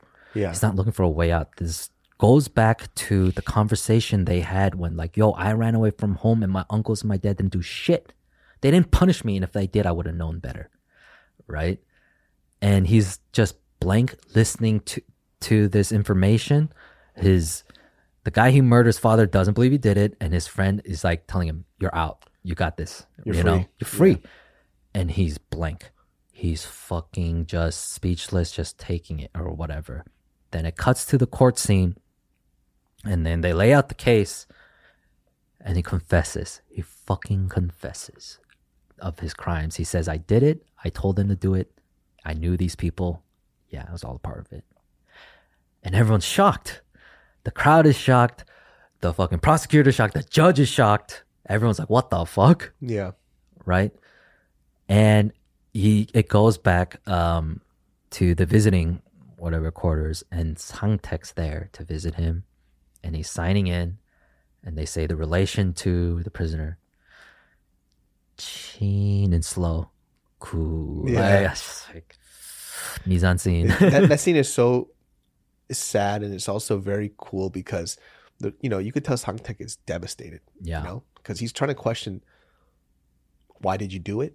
And then why did you do it in the sense of why did you kill him? And then also why did you do it as in why did you admit to the murder? Yeah. Right. Well, the beautiful part is like they get 10 minutes, right? And the first part, they're going through an awkward talk, but they just keep, hey, come on. And then we they don't got time for this. We Yeah, gotta they be just friends. keep catching up in life, and he's just being there as his fucking friend. Like That's his what only are you friend? up to? Yeah, my sister's getting married. And he's like, oh shit, I thought I was gonna get it. He's like, Yeah. what the fuck? How are you gonna get it? You're in prison. And they're just hamming it up. He's being his Yeah. fucking friend. It's like, I'll be back. I'll come and see you again. Yeah, saying that kind of shit. I mean, this is my only gripe, is that it does a crossfade and then all of a sudden just crying. Yeah. He's like, why'd you do it? I would have edited a little differently to say Yeah. the time has passed and now it's like the last 10 minutes. Yeah. But it's the last minute, and he finally just kind of just asked him straight up, right? Yeah. It's Why'd you do it? because it's embarrassing. Because that's not what gangsters do. It's like gangsters aren't supposed to be embarrassed. It's like, I choose to be embarrassed. It's like, He chose to punish himself because of the way his uncles, his dad, all the other gangpes never punish him. The system now isn't going to punish him. He's going to get away with it. He's born and bred gangpe. He's like, fuck this shit. Fuck this shit. This is the only way it's over. yeah. And he confessed to it. And he's like, because gangpes shouldn't be humiliated. Yeah. And he humiliates himself. He did it fucking my way. Yeah. What a gangpe gangster. It's so good. Yeah, this One of movie the- is so good. And then fade out to white, and they go back to the Olympic swimmer and the turtle, And the turtle the natural, and the guy who has to really train to get there. out, Fuck. out in the ocean as they're swimming as little kids. But what did he remember about that debate in the first place? That Tong-soo knew the turtle would win, and Chun-suk agreed with Tong-soo because he's his friend. He was on his side. Yeah. The innocence, you know? And like Chun-suk was just always on Tong-soo's side. Tong-soo knew he wasn't his rival. He wasn't his competition. He was his fucking friend, Tong-soo. Yeah. And, Tong-soo, and that's why this whole thing is called 친구, dude. It's not called 친구. 깡패. It's called Yeah. 친구. It's called Chingu. It's about friendship and those relationships. You know, that's crazy too. It's like Tong-soo I'm saying Tong-soo's situation is so sad. He had everything. You know, he just chose not to see it. He couldn't see it. He was loved. He had friends. He could have studied if he wanted. He was just fucking up just because he was following Chun-suk. Yeah. Chun-suk's fucking up because he wasn't made to study. Yeah. Even though he was a smart fucking kid, you know? And then he kind of matured later in life. Yeah. After all the damage was already done. Right. And then now like him trying to be this good guy, right, for his friends, it doesn't translate anymore because the damage is already done. Because when that was necessary, it wasn't done at that time. Yeah. And so now the damage he can't even see it. Now he's just like, I don't get this guy. Like, we're friends, right? We're friends. Yeah. I mean that bathroom scene is the most memorable because that is Tong-soo's trauma, right? It fucks him up for the rest of his life. Rest of the movie. And it speaks a lot like about us too, right? Like sometimes we act on resentment, and it's resentment from when I was fucking 19 years old. What the fuck was I thinking about when I was 19? Yeah. Not the shit I'm thinking about now. Why am I worrying like a 19? Or why am I resenting like a 19? Or why am I hurting? Or even younger kind of things. Like it's blatantly showing out like what friends, like when Chun-suk's telling Sang-taek, like friends don't say sorry to each other. Yeah. Meanwhile, Tong-soo's just like either waiting for an apology or having to say an apology. You know, Yeah. he just doesn't fucking get the friendship that Yeah. he had with Chun-suk. Tragedy. It's such a tragic story. Yeah. But this is what I mean by really good films. Like, it makes you think about stuff in your own personal life, even if you haven't really even gone through it, right? Yeah. And so sometimes too, when I watch a film, and it's very few and far between lately where I've seen a lot of films where I really, really enjoy. And I always go back to films that the why I like these films is because it makes me feel like I'm in these characters' positions a lot, you know, like things tie so well together. And I think nowadays, because films, because of like a lot of like CG graphics, explosions, or There's no nuance. yeah, There's you can just get like, away with a yeah, lot of these yeah. things without having to have a good story. I think that's why a lot of people don't like Marvel films, because if you weren't a Marvel fan before and you don't have nostalgia to kind of tie these pieces together, they don't know what the fuck is going on. They're like, none of this makes sense. Yeah. It's just another Lord of the Rings or some shit. I mean, Exactly. They're like, yeah. none of these stories make sense. I don't get what's going on. And so I understand, because one of my personal friends, he's a fucking film buff. He hates Marvel films because he never grew up with Marvel. And so he's Yeah. watching, he goes, how do they expect me to know this stuff? Yeah. He's like, this is so stupid. Like, I don't Yeah. get this shit. None of this shit makes sense. He goes, the only one that kind of made sense that you don't need to watch is Logan. Yeah.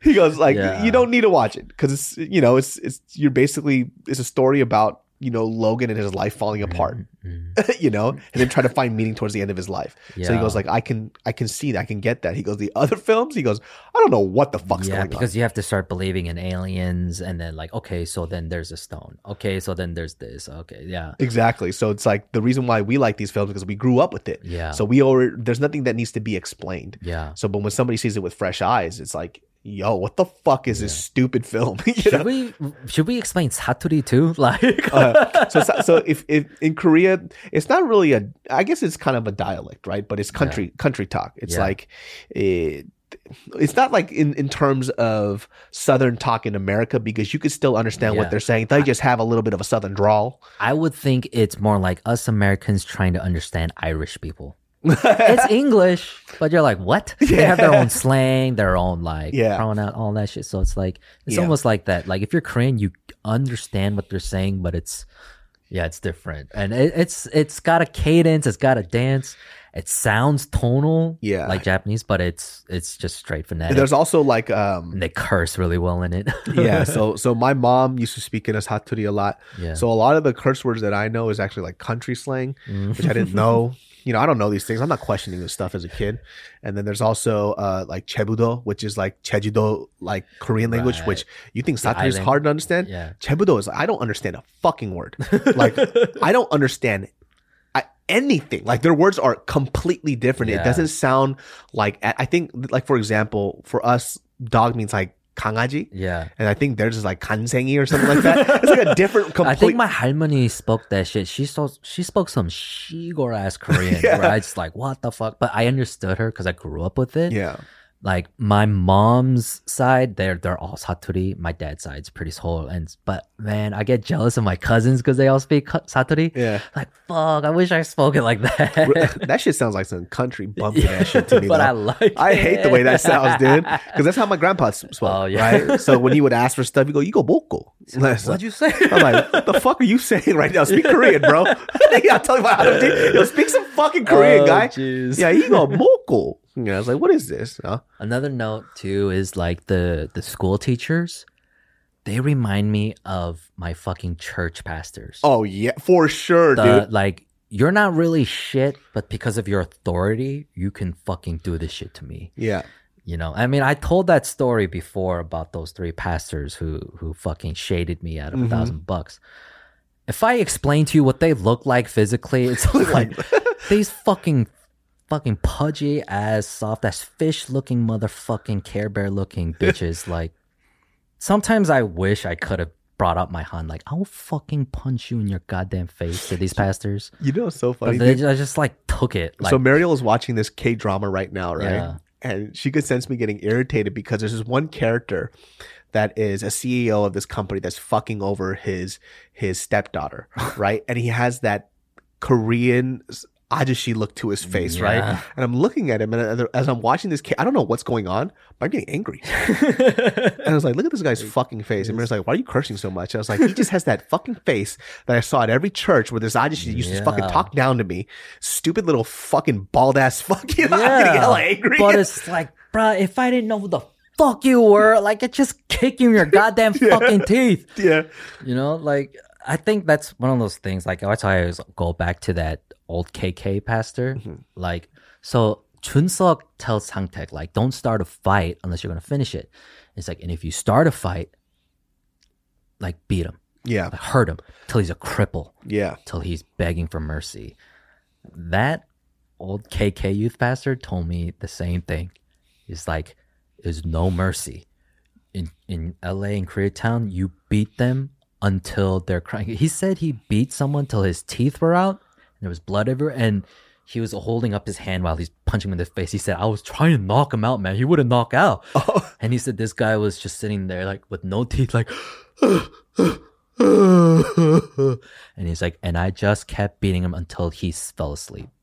And he's like, that's how you do it. That's how we did it, Yeah, I man. never do shit like that. That's fucking You know, nuts. and I was like, okay, I'm Santek. Yeah. I was I'm a Santek. Sante- so when and I told this a long time ago, I think it was on a JK News or something, but I think a lot of the kids didn't understand is because I'm a Santek too, right? Yeah. But it doesn't mean that the older Hyungs weren't giving me gangpe advice. Yeah, like we didn't see some shit and have to be there with them. Yeah, it would suck, you know? Yeah. And I remember too, it's like, because I was a big kid and I was always like the bigger kid in the group. So they always wanted me to fight, right? Whether it was fight somebody new in the group or they would want me to, they would just put me out there and they would put me in really bad situations. But one of the biggest advice that they always gave me was this. They goes, when you beat somebody, when we're throwing down and you're fighting somebody, they always said this shit and it used to creep me out. But I understood. They said, if you're not beating them up, like fucking them up to try to kill them, they're going to kill you first. And so what that means is like, you can't punch somebody thinking that you don't want to send them to the hospital. Yeah. Because that's not what they're thinking about when they're trying to hurt you. Yeah. And that was like the scary thing for me. And, you know, in my mind, as they're saying this shit, I'm like, yeah, that's right. After when I went How old were away, you, I'm like, oh my God, these people are crazy. Yeah, you know? dude. You know, but that was their Yeah. advice. But you know, it did save my ass a lot too. But it kind of goes with that line of like, You're either about this shit or you're not. I wasn't about this stuff, Yeah. but I just remembered them telling me that I'm trying to act all hard and shit. I'm like, yeah, cuz that's exactly what you're supposed to do. And I walk away. I'm like, oh my God. You're like, All these people are crazy. Yeah. I'm like, I'm not going to fight anybody. yeah. Just leave us. 세상에. 어머, 세상에. 세상에. 세상에. Yeah, just leave me out. 이 사람이 미친놈들이. 진짜. 징그러워. Yeah, like when in like Tacoma too, like I get those kind of youngs, man, like who put me in a situation to fight my fucking friends, dude. Like, why are we doing this? They Let's just, fight. Yeah, they just wanted to see a fucking cockfight and make us fight each other and shit. And we grew up under that shit or whatever. But man, in the ugliness of every time we talk about fucked up shit, like the friendship that this movie portrays, though, dog, like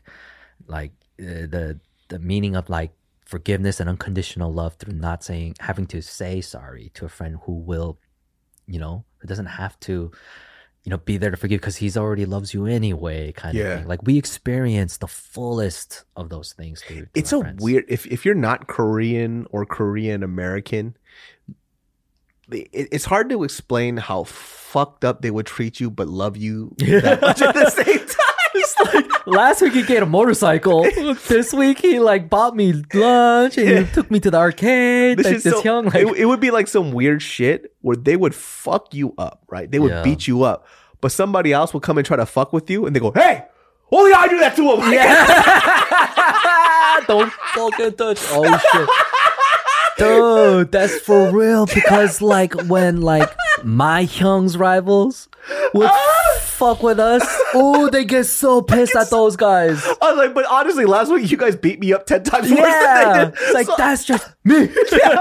Only I knock out his teeth. Don't you dare touch his balls. That's reserved for my foot.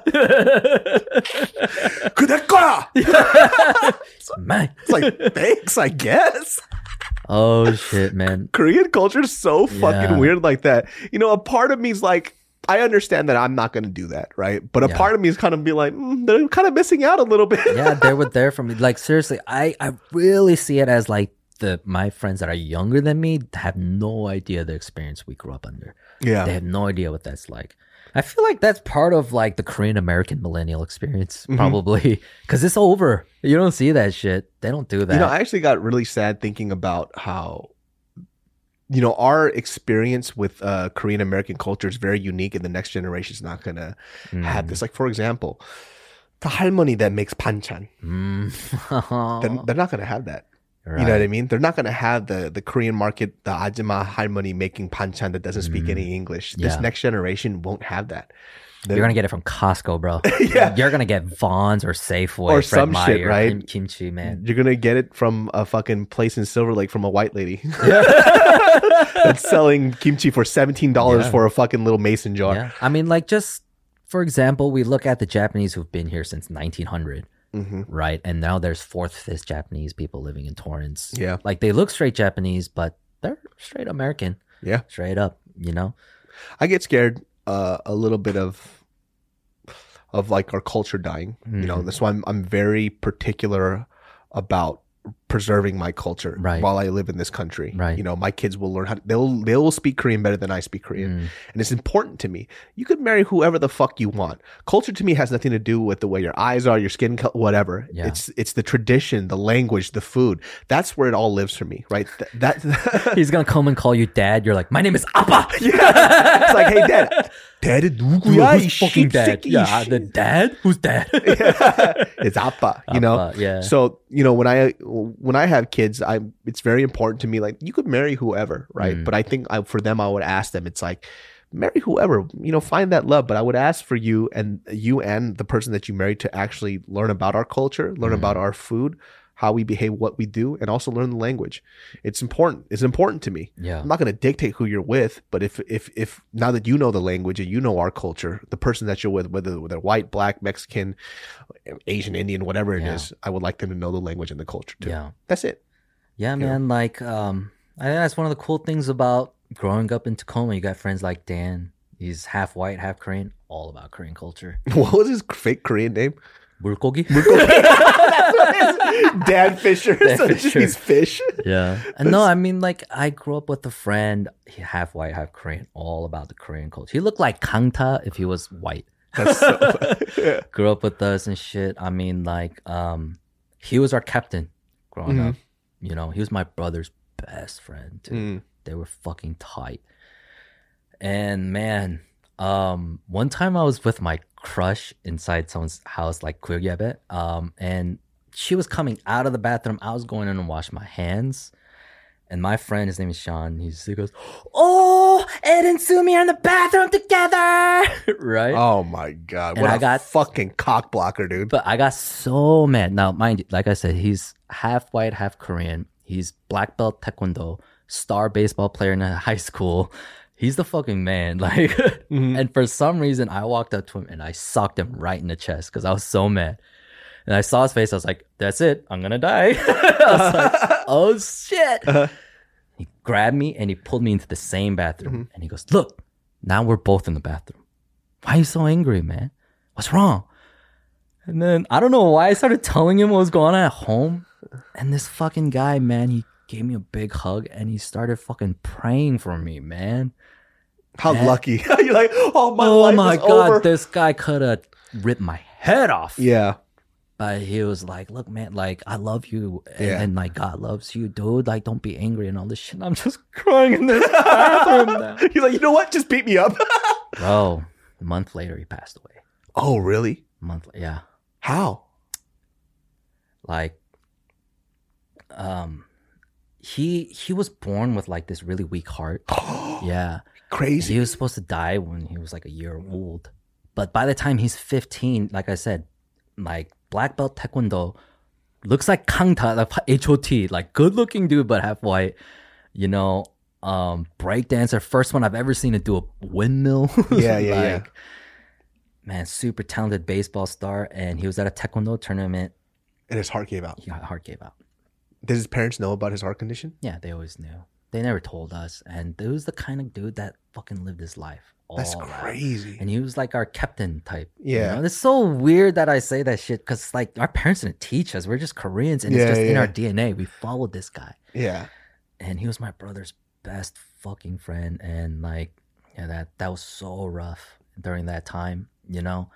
And then my brother he was like we started following my older brother, you know, and we Yeah, how did your looked up to brother him. deal with that shit? That must have been rough. Yeah, that was a rough time for him. Yeah. He was pretty silent. I didn't hear him talk a whole lot. Yeah. He was a very silent guy and came back from the fucking Navy as a knockout artist all of a sudden. That's crazy. You know? And so like, yeah, like my brother, that's his own story. Like I don't want to tell honestly, but that was his best friend. That was my friend. And I see that group of friends growing up and to see our Chunseok type just die Yeah. out of the blue. And you always, when I hear that too, it's kind of like a big part of your heart's always like, who would that person be right now? Yeah. You know, who would he be to I us? swear to God, he'd be in MLB or in the UFC Yeah. or a pop star.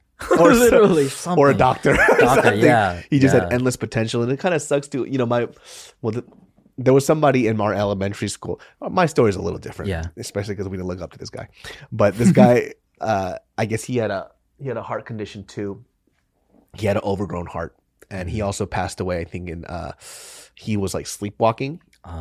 This is I don't think this is Somebody exactly what woke him happened. up? Somebody woke him up. His heart stopped. I think his mom did or his dad did. And so he was sleepwalking. I don't think they knew. Yeah. I mean, this is in elementary school. I found this out, but if I look it through my adult lens, I'm pretty sure his mom didn't knew that he was sleepwalking, and they're like, "Hey, what are you doing?" You know, and they kind of shook him awake, but that jolted him, and it causes something happened with his heart. But he had a heart attack and he died.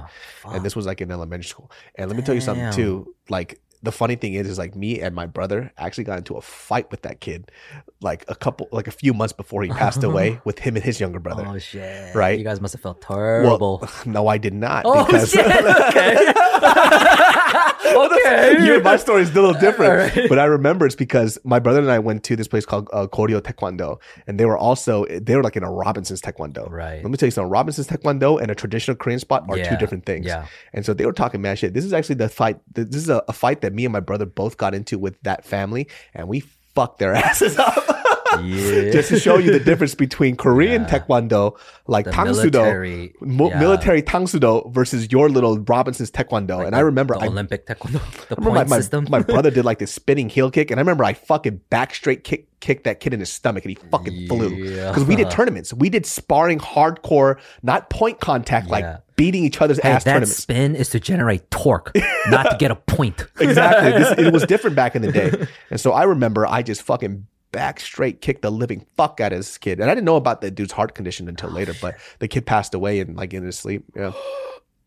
Oh shit, dude. So my brother, you gotta live with that guilt. I did that to the younger brother. He was fine. He's still alive. Damn. Yeah. Yeah, I mean, like, fuck, I don't know what damn. Maybe that's why his taekwondo sucked. Yeah. No, I mean, like, well, to take it back, like, even my friend, like, his mom, like, this is 99, so his mom buried him in his Jinko jeans. Oh wow. Yeah. And like the photos of us, like, when we're all hanging out and shit. So that was like a good time. And like when I watch the movie Chingu and like see the friendships I go through and even the loss, like as a Korean American, like if you understand that uncontrollable emotion and passion that's part of you, like, and enacting on your resentment or your words and like and the tragedy behind making such decisions. Yeah. You gotta watch this movie. You'll love it. You'll fucking love this film. I don't know a single person who ever watched Chingu and didn't either cry, take something away from it, or just love the film and watch it again. Yeah. You know, so if you guys ever wanted to have like a step into Korean cinema and a good look into how like Korean culture and friendship and loyalty, Chingu is a really great way to start. It's the film. It's the place to start. They're like, oh, all Korean people are gangsters. Yeah. It's like, no. Like, no, it's a little more real than that. Yeah, there's consequences. Well, guys, I hope you liked that episode where we reviewed one of our favorite Korean films of all time. I hope you guys enjoyed that. Maybe we'll do another one, depending. If you guys don't like it, we'll probably still do another one. Sorry.